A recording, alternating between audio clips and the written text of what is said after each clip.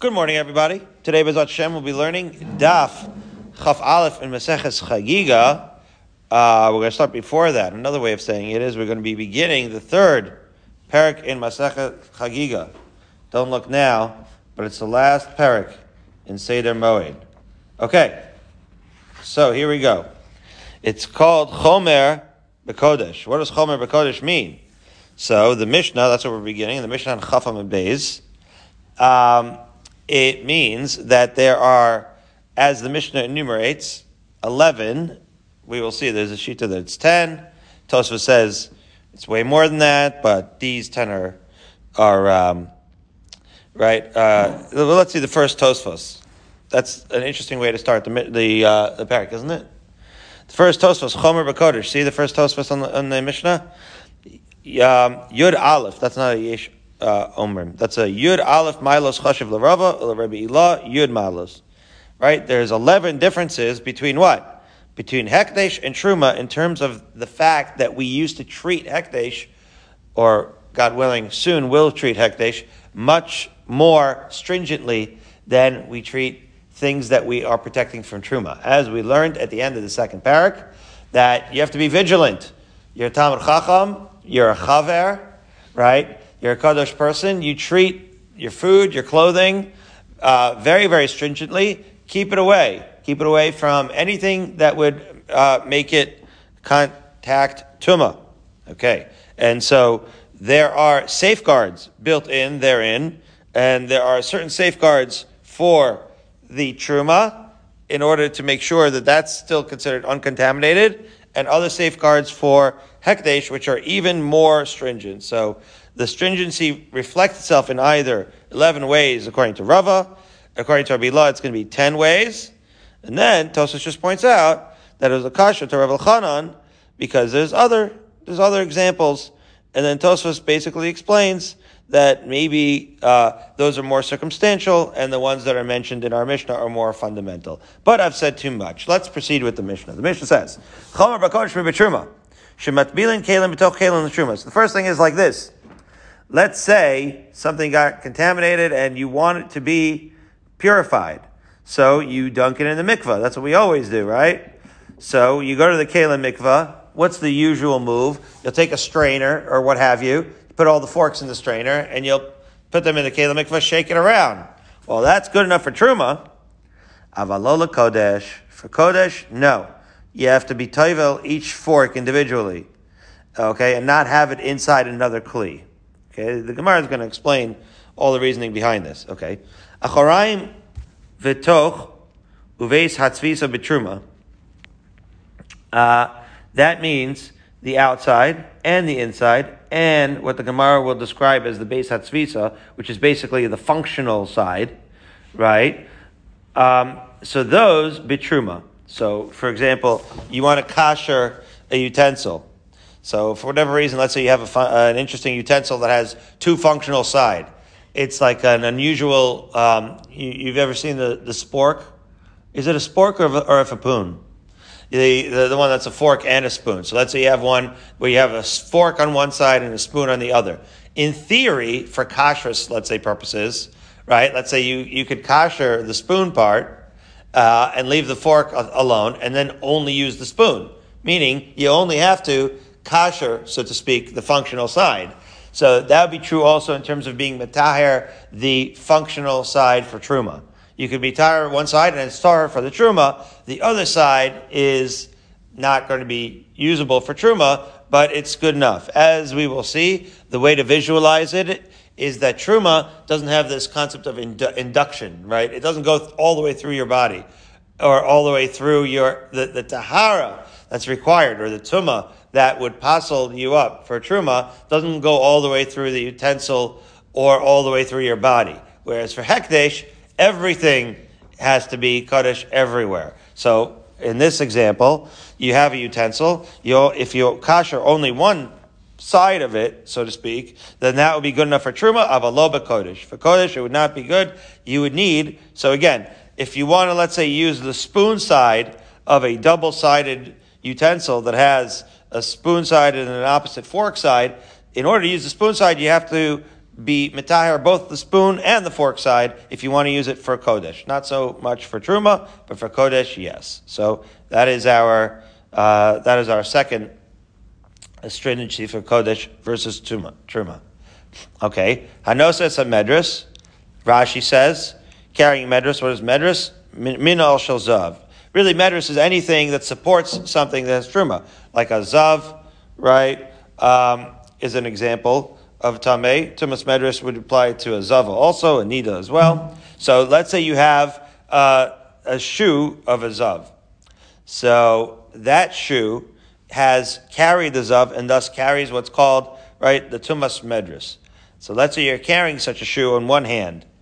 No, so it's a truma. You can simultaneously, right, this is another example of this, what I call the induction. You can simultaneously carry truma in the other hand. Okay? And never the twain shall meet, and that's okay. You're not being mitami the truma with that. Just because you're holding a tuma sandal in your left hand, you can hold the truma in your right hand. Aval lo es hakodesh.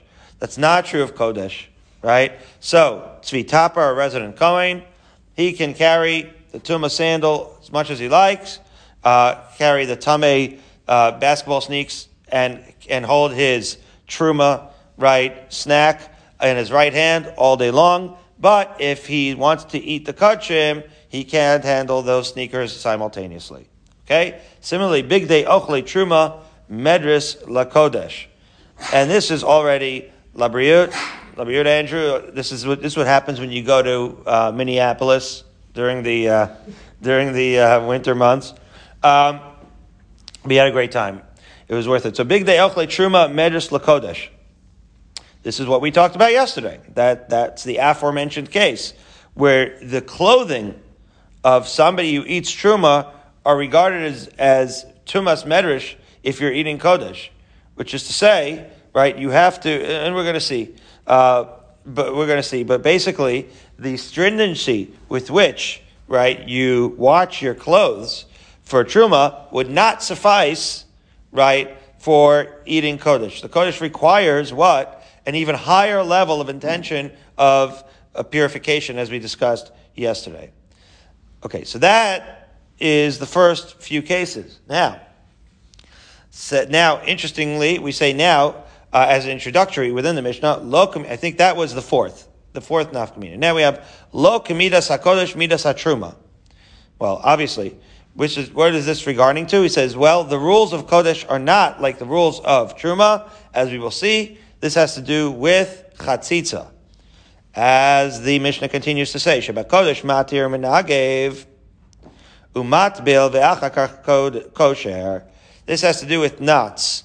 Here, you're not putting it in a kli, but you have like a knotted up beged, right?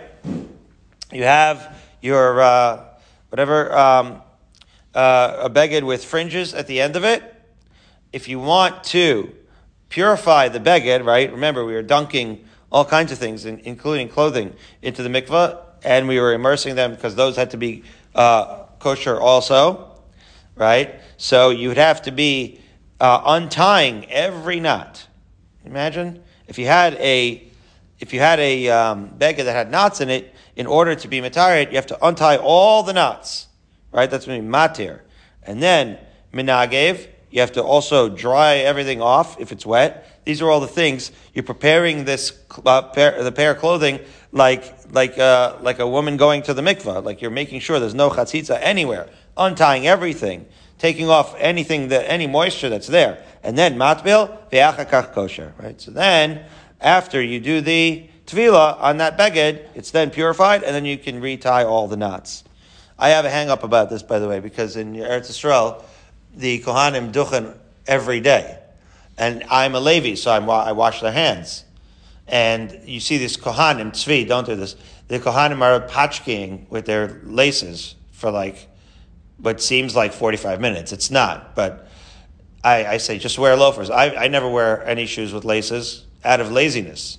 And these Kohanim have a reason to not wear shoes. They have an excuse. They can wear shoes without laces, but they patchki because they have to untie and retie their shoes every day. They're sacrificing stuff for function, Andrew. What's that about?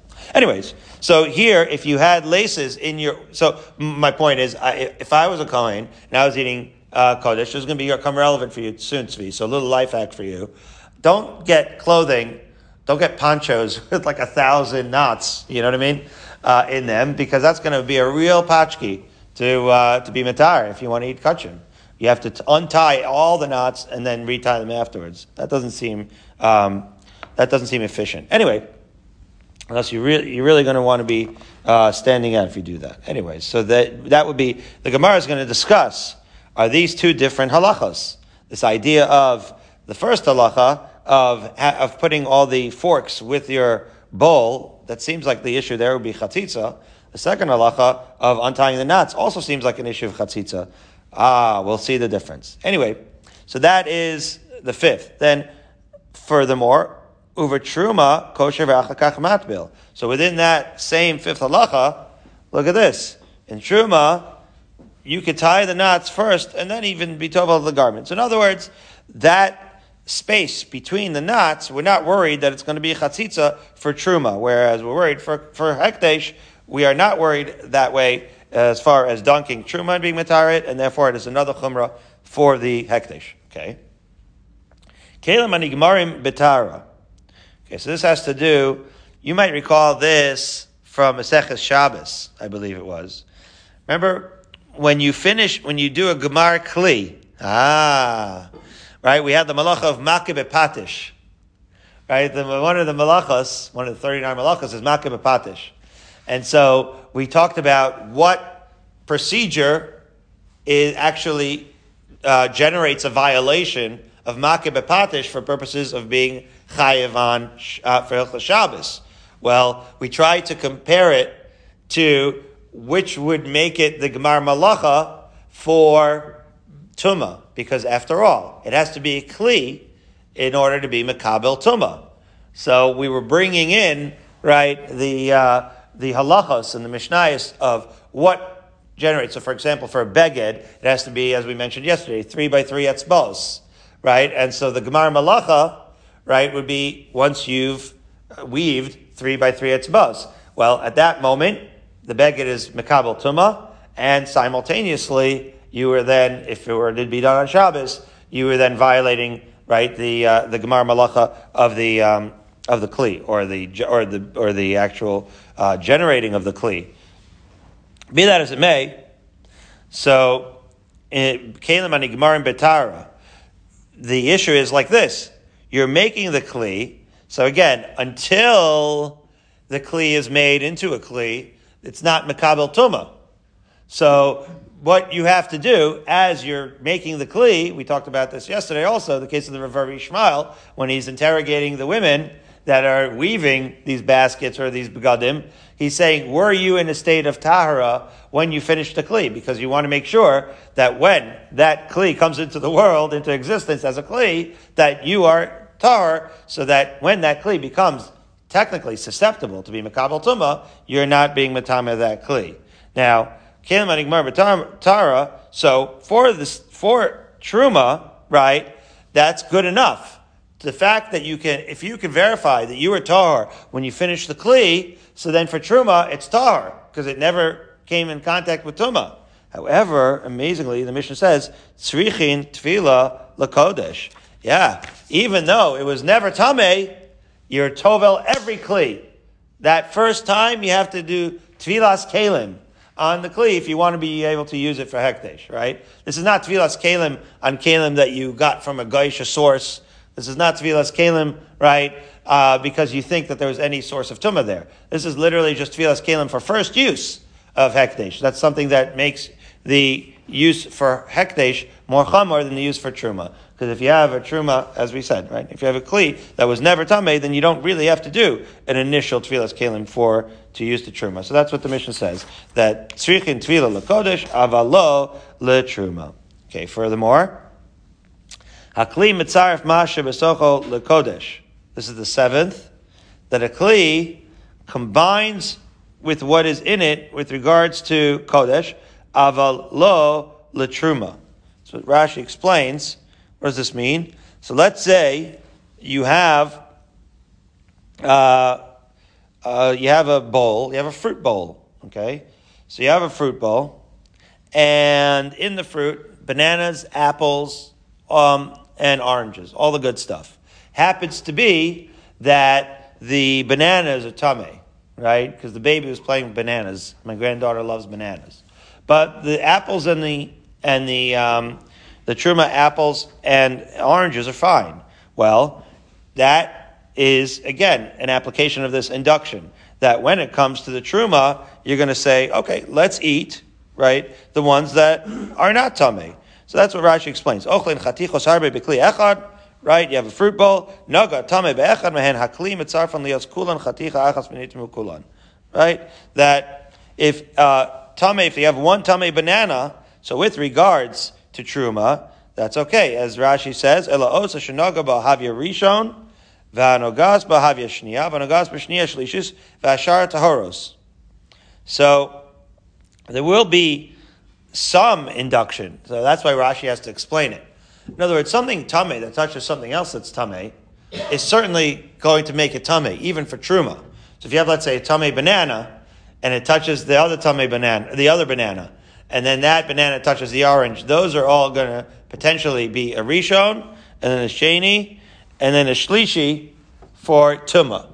That happens because we know that in Ochlin, there's Rishon, Sheni, and Shlishi, and some degree of induction happens even for Truma. But as we mentioned, only Hekdesh, as we'll see, has something called Revi L'Tuma. So for Truma, the first three are going to be, that are touching, will be out of bounds and will be Tamei, they'll be set aside. You cannot eat it for Truma. The rest of the bowl, 100%. You're good to go. For Hekdesh, now first of all, there should be, and there would be, 4 instead of 3, that's to begin with, because as we see, for Hekdesh there's even something called a Revi L'Tuma. But on top of that, there is an additional halacha, an additional stringency, which is that if there's one bad apple in the entire bowl, the whole bowl is off limits. Okay? There's this principle of what I call induction, where the whole thing is going to be off limits. I'm all about the induction because I was judged the Beis Yaakov Middle School Science on Monday night, and there was they made a battery. Anyway, so again, akli mitzaref mashatochol lekodesh avalo truma, right? And therefore, if you have one bad apple, the entire bowl of fruits will be off limits, considered tamei for hekdesh, but not for truma. And then what we just mentioned now, haravi bakodesh pasol v'ashlishi b'truma, right? This aforementioned halacha, famously, that there is such a concept of revi, right? 4th degree tuma actually can pasol the kodesh, but not the truma. That is the 8th stringency. Okay. Uva truma. Here's the 9th. Imnit meis achas miyadav chaver tatahara. Look at this induction. As we already alluded to, if Tzvi's left hand gets tamei, it's his right hand is still considered tahor for whatever he wants to use it for. Uva kodesh matbil shtehen, but for kodesh, if his left hand is tamei, he's going to have to immerse, right? Be matbil both of his hands because that affects his right hand, right? By association. Okay, because as the Mishnah spells out, shayad metames chaverta bakodesh avalo b'truma. Because one hand, right, is metame the other. We're familiar with one hand washing the other. Here it's one hand can be metame the other. That is true for kodesh, but not for truma. For truma, you could keep one hand tahor, but while the other one is tamei. Amazing. What's Rashi saying? Imnit meisachad miyadav betuma derabanan. Rashi wants to point out. Remember, once you say that you're talking about hands, it's by definition midarabanan. Because as we mentioned earlier, that according to the Torah, your hand is attached to your body. And therefore, there is no such thing as just tumas yadayim, midaraisa. Midaraisa, once a piece of you is tamei, the whole body is tamei. So that's what Rashi points out. We will see that in the Gemara, that this Mishnah reads like the Aseres Hadibros, potentially, according to Rabbi Law, where the first half is all Daraisa concerns, and the second half is all Darabanan concerns. But I've said too much. We're going to see it inside. Okay, so that is Avalo B'Truma. Now number 10. Ochlin neguvin b'yadayim esa'avas B'Truma.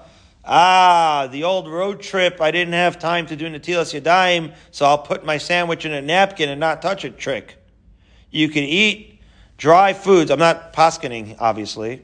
And of course, you've heard all the stories of people who were most nefesh to do Natilas Yadayim in the army, and then like their whole troop battalion blew up, but they were saved because they were most nefesh. So don't take this as a halacha. But be that as it may, you can eat dry foods if you, let's say your hands are tamei and you don't have the opportunity to do Natilas Yadayim, and you have truma.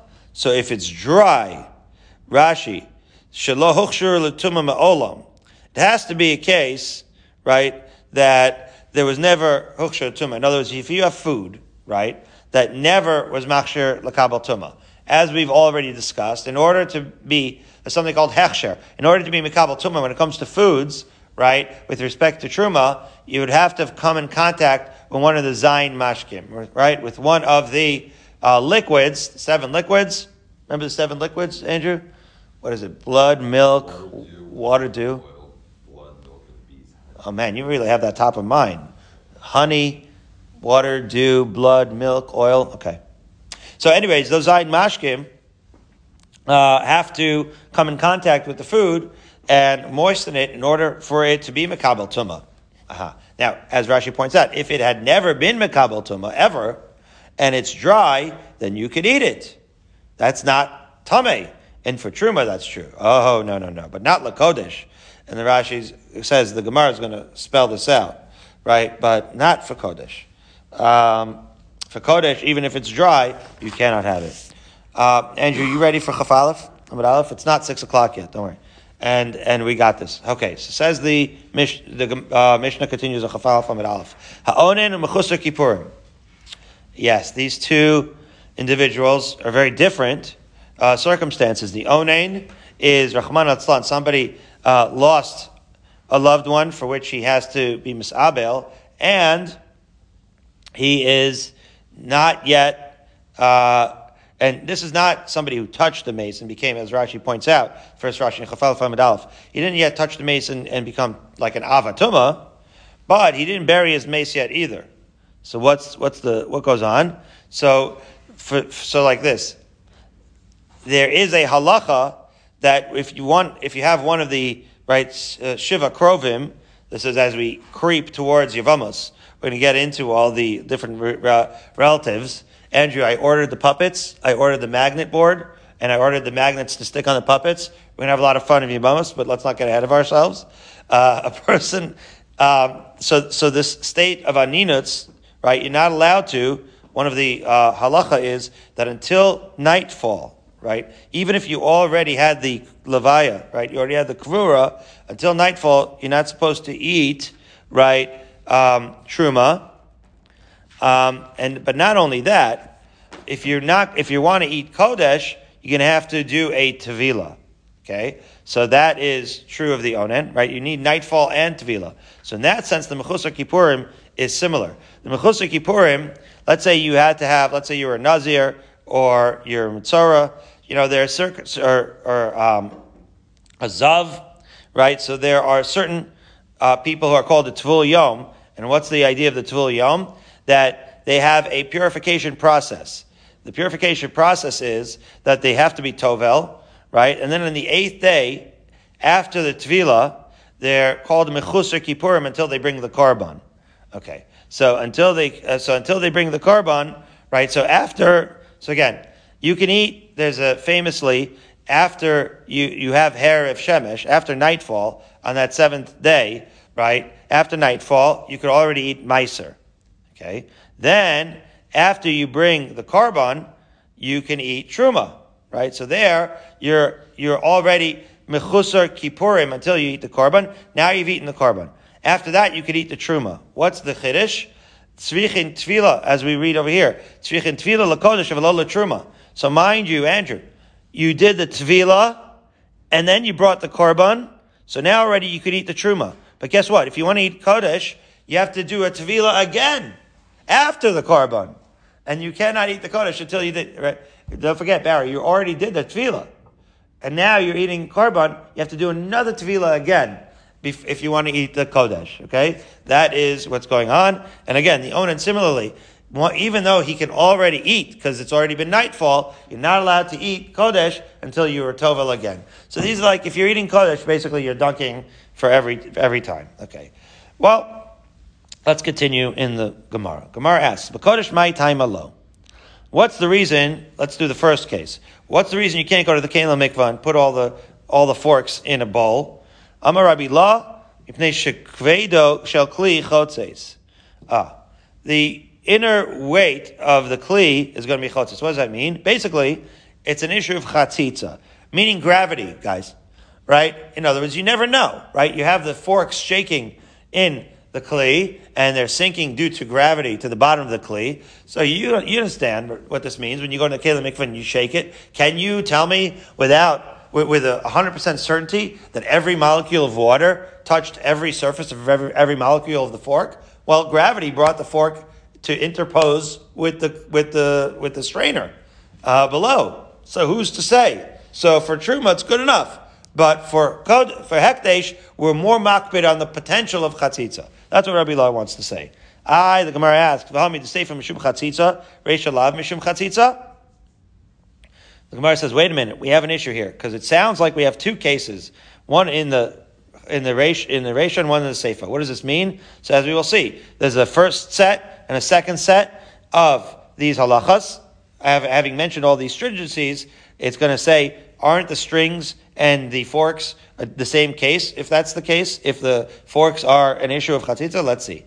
As the Gemara explains, the Ketani Seifa, because in the Seifa we said, we said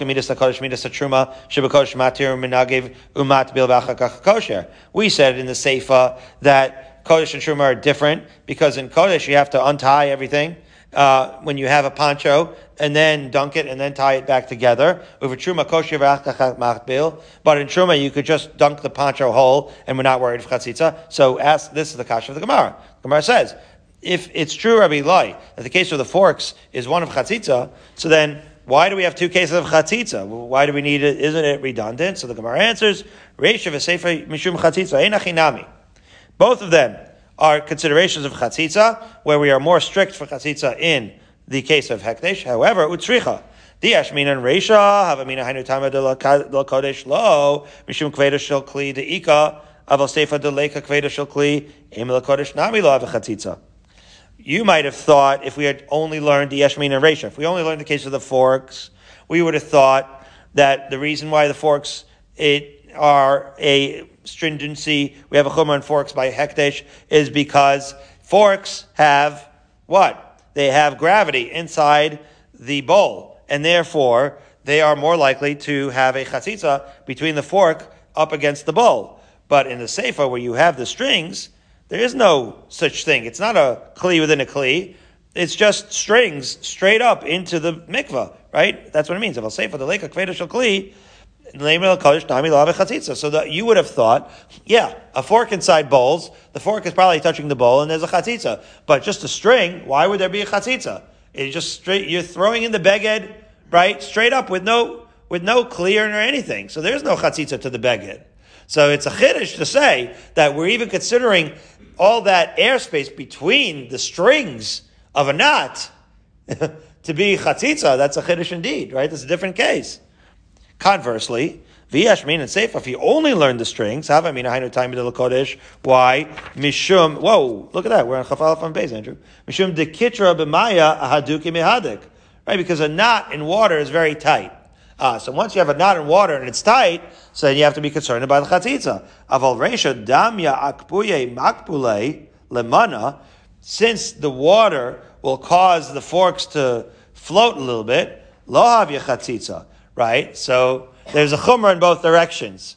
The chumrah of the forks is that they sink to the bottom of the kli eventually, and therefore maybe they interpose with the kli. And that chumrah doesn't exist by a poncho, because the poncho has no, you're not dunking it with the kli, you're dunking it straight up. But the chumrah with the poncho is that the knots are tight, and maybe you have a chatzitza interposing between the threads when they're knotted. That chumrah doesn't exist by the kelim, because the kelim are not knotted together. When you shake them in your strainer, they are all totally dissociated from each other. Therefore, it's richa. That's why you need both the case of the knots and the kelim. You're satisfied with that, Andrew? Yes. Okay. So then we can move on. The Gemara points out, fascinating. Rabbi Lala Tameh. Rabbi Lala agrees with himself. He's consistent with a different statement that he made. We're going to look at this statement and we're going to see how he's consistent. Amar Rabbi Lala. Amar Rabbi Chanina bar Papa. Eser Mailos Shanu Kan. We're going to make a siyum soon. We're going to mention Chanina bar Papa. It says there's 10 stringencies here. Chamesh Rishonos bein Kodesh bein Chulin shenasu al taras hakodesh. Achonos lakodesh avalo lechulin shenasu al taras hakodesh. What's going on here? As follows. As we're going to see, that these 10 stringencies are like, so to speak, aseres adibros, only in the sense that you have 5 and 5 that are, right, in aseres adibros, we have ben on the makam, ben on the chavero. Here we have 5 deraisa, 5 derabanan, as we will see. So, again, the first 5 are bein kodesh, bein lechulin shenasu al taras hakodesh. We mentioned this yesterday. Does the chulin that we treat, there were these pious individuals who treated everything like Kodesh. Right? Like we mentioned with Scheinberg Zatzal, he only ate Misudas Mitzvah. I was learning afterward with Yitz Topper, and we saw Rabbi Gross, and I said, I got to tell you the story of Rabbi Scheinberg, that he only, and Rabbi Gross said, let me guess, he only ate from Misudas Mitzvah? I was like, how do you know everything, Rabbi Gross? He didn't know that, he just guessed it. I guess I have, maybe he only eats from Sudas Mitzvah also. I don't know what that guy's up to, but he's really something else. Anyways, so, be that as it may, he's always once like 100 steps ahead. Okay, anyway, so again, there were these pious individuals that treated chulin as if it was hekdesh, and we said that there's an amazing halacha that it takes on the characteristic of hekdesh. If you treat it as such, then it's going to be like it's hekdesh. Okay, so that's going to be true for the first 5, to those stringencies. However, achronos lakodesh, the last 5 apply to kodesh, avalo lechulin shenasu al taras hakodesh. Those last 5 halachos will not be necessary or applicable, right, to chulin that you treat like kodesh. How so? The Gemara explains. My taima, what's the reason? Chamesh kamaisa de islu drara de tuma mida oraisa. The first 5 are concerned tuma mida oraisa, and therefore gazru behu rabbanan bein lakodesh bein lechulin shenasu al taras hakodesh. Remember, to treat the chulin like it's hekdesh is a chumrah indeed, right? You're treating chulin, you don't have to treat it like hekdesh. But we're saying those stringencies, well, they're not deoraisa halachas. Don't get confused. There's 2 ways to look at it, at a derabanan, right? One way to look at a derabanan is that you have a concern that if you don't follow this, right, safeguard midarabanan, then you will violate tuma midoraisa. That's the point. Right? So as you will see, and Rashi takes you through all the cases, that, for example, kli betoch kli. Let's take the first case, right? So let's say that's a chatzitza. Again, you have a kli, it's tuma midoraisa, and you have to dunk it in the mikvah midoraisa. So if you throw it into the mikvah and you had a real chatzitza, then we did not retire the kli. That's a daraisa consideration. This is like a good litmus case, right, for those cases. However, if you had tumas yadayim, let's say, as you had in the later cases, so then we know in those cases the whole concern to begin with is a darabanan concern, right? So some of the stringencies are stringency to avoid you violating, so to speak, tuma midoraisa, but the latter cases are simply to uphold chumar midarabanan to begin with, right? A classic case is the tumas yadayim, right? So that's what Rabbi Eli is saying, that the first 5, that's right? Again, they're all derabanan stringencies, but the derabanan stringencies for the first 5 are because we don't want to violate a daraisa. Therefore, right, that stringency would apply whether you're doing it for chulin, whether you're doing it for hekdesh, or for chulin that you're treating like hekdesh, right? That would be the nafkamina. That those stringencies are, because they're concerned for a real daraisa, they would even apply to chulin that you're treating like hektish. However, right, Masha'en Kain, in contrast, Basraisa, the last 5, the Leis Lahu Drara, the Tumma Daraisa, the last 5 that are safeguards of Tumma concerns me Darabanan to begin with, Gazur Burabanan Lakodesh, that stringency on top of a Darabanan, right, you're going to say, wait, is that a Gazera like Gazera? Not really, right? Because I don't know if we consider that, maybe say, I just thought of that question now, but I don't know if it's really considered a Gazera, like Gazera. I mean, again, we allow it in the case of Hekdesh. It's sort of like, we know that you have to stay away from being Matama the Hekdesh. So, it's a form of Kulachada Gazera, I assume, to just say, like, how far away is a stay away, right? Like, you don't want to go near that house, because there's a shady house on Rusk Avenue. So, like, does that mean that you walk around it, or you don't even want to walk opposite on the other side of the street? Like, how far away is far away? So it's just degrees, right? It's not exactly 2 separate things. So maybe, but in the case of the Darabbanans, be that as it may, we are not goes there lechulin shenasu al taras hakodesh lo gazru barabanan. Maybe that's the reason, but I don't know. In the second case, right, in the second set of cases, they are derabanan anyway, and therefore, if you're doing it for hektish mamish, so then you're going to have these extra 5 stringencies on the hektish, even though it's stringencies on a hektish concern that's derabanan.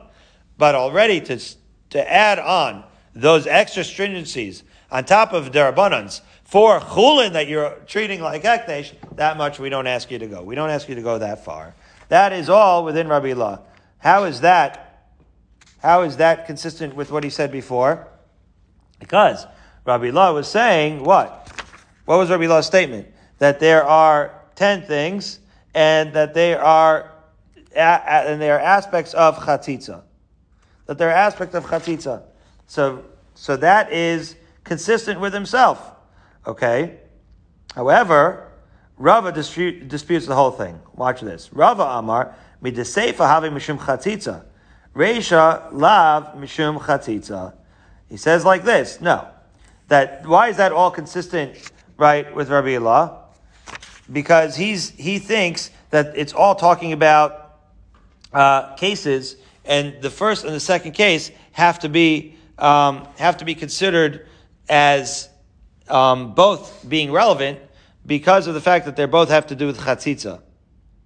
I think that's why it's consistent with Rabbi Ilah, right? So, as opposed to Rava, who holds that the case of the knots is the case of the kalim is an entirely different case altogether. Let's see, as follows. Rava Amar mi deseifa hab mishum chatzitza. Yeah, the poncho case is certainly due to chatzitza.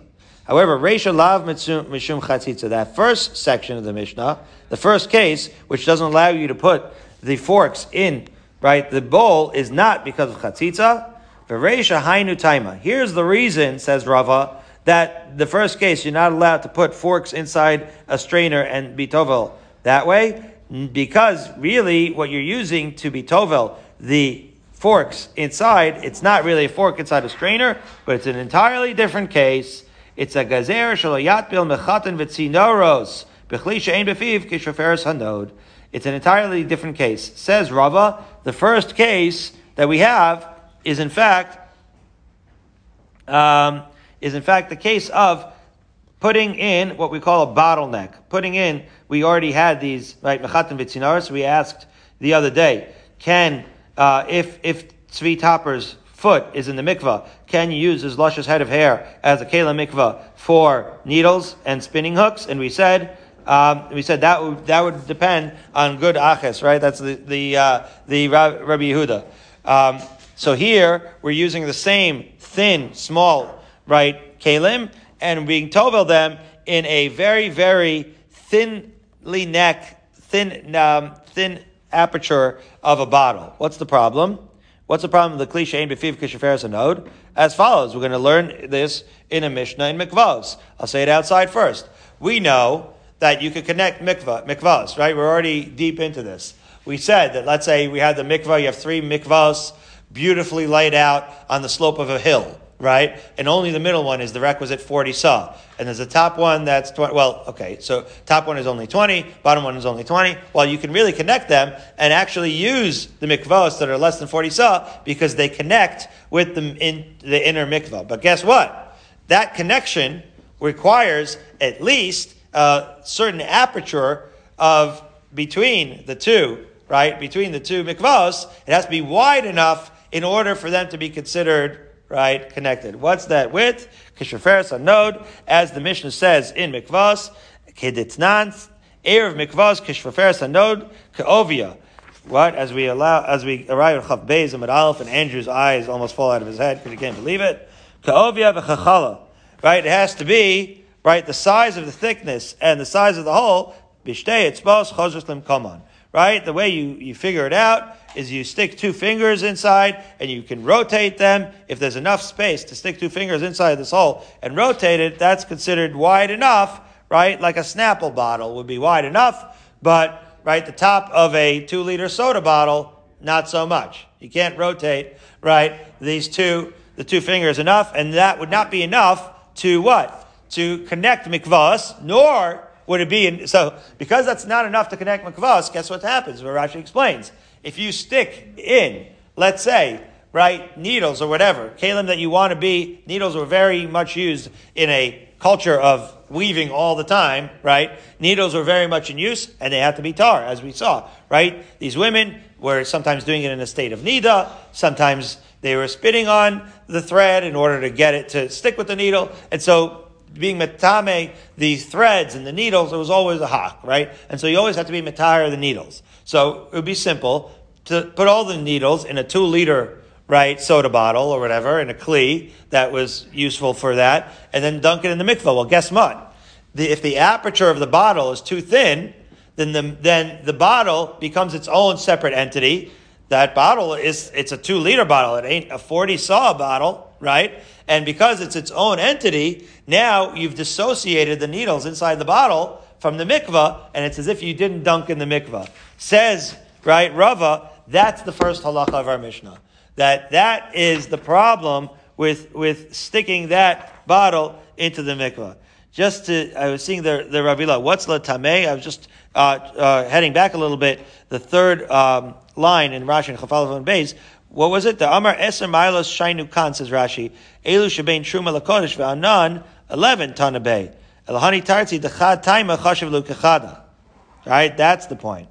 That Rabbi La is the Tamei. Okay, I understand the point now. That's why there's a difference, as we said before. Rava thinks that there's 11 things. As the first Tosfos, that's the way we started the parak. The first Tosfos pointed out. Rava thinks it's 11 things, which is to say that the first case is a totally separate case. According to Rabbi La, right, he says that there's 10 cases. So what is it about Rabbi La that makes us think that it's 10 cases? He agrees with himself because he sees both the first and the sixth case as being functions of chatzitza. So even though we said tzricha, right, and that you need both cases, both the case of the poncho and the knots and the case of the kalim, because of the fact that they are for the same reason being chatzitza, Rabbi La considers them as 10 cases because it's 10 conceptual, right, chumras. Whereas Rava sees it as 11 separate things because he sees the first case of kalim, of chatzitza, as being an entirely different thing in the sense that it's not chatzitza, but rather this bottleneck halacha, we'll call it. Right? This halacha that if you have too, right, narrow of a bottle head, then it's going to be considered a separate, separated from the mikvah. Now the Gemara comments. We keep going. Look at this. On Chav Beis Amud Aleph. Tomorrow's daf. Rava is explaining like this. That he agrees with what Nachman said. In the name of Rabbi Rabua. What do you say? Sheish Rishonos. Right? So this is Rava agreeing, right? Because as we said, Rava says it's 11. Rabbi La says it's 10. According to, right, what we mentioned in the name of Rabavua, there was 6. And those 6 apply. Ben Lakodesh, Ben Chulun, Aswat Taras Kodesh. Right? There you go. Whereas Rabbi La was quoted as saying the first 5 apply because they're daraisa they apply both to Kodesh and to Chulin that you treat like Kodesh, and Achronos LaKodesh, Avalol Chulin Shenasu Al Taras LaKodesh, right? But the last 5 apply to Kodesh, but not to Chulin Shenasu Al Taras LaKodesh, as we mentioned with Rabbi Lah. He thought it was 5 and 5, and the last 5 are Darabanan, as we mentioned. Here we just say that it's 6 and 5. The first 6 Daraisa, last 6, you write there, Darabanans, safeguarding a Daraisa, I should say, and the last 6 are Darabanans, safeguarding a Darabanan. The Gemara then asks, Ma Ika Bein Darav Rabbi Lah. What is the halachic the my nafkamina between Rava and Rabbi Lah? This bottleneck versus chatzitza. What's the difference if you hold like that? Well, the answer is pashut. The answer is if you use a bottle, a 2-liter bottle, then according to Rabbi Lah, it's going to be according to Rava, it's going to be an issue. Let's see how the Gemara inside. Sal v'gargunusi shemilan kelavit bilan. Yeah, if you use a large basket, the way we first described the Mishnah, right, or a strainer, right, a gargarusi that you filled with, let's say, forks and dunked it. So lamanda amar mishum chatzitza ika. According to Rabbi Lah, who says it was an issue of chatzitza, so then you're going to have the same issue. But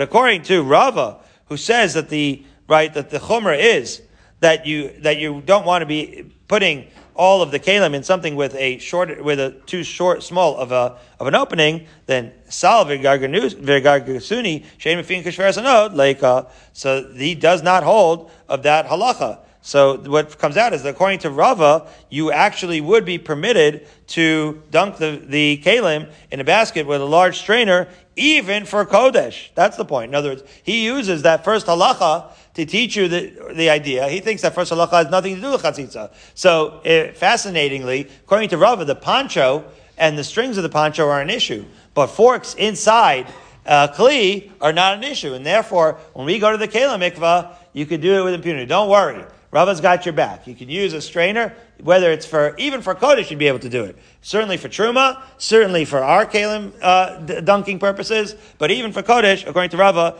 it would be good. And as we'll see, Rava is consistent with himself, as tomorrow we'll resume, Be'ezrat Hashem, with Ve'azda Rava L'Tameh, roughly 12 lines down, on Chav Beis, Amud Aleph.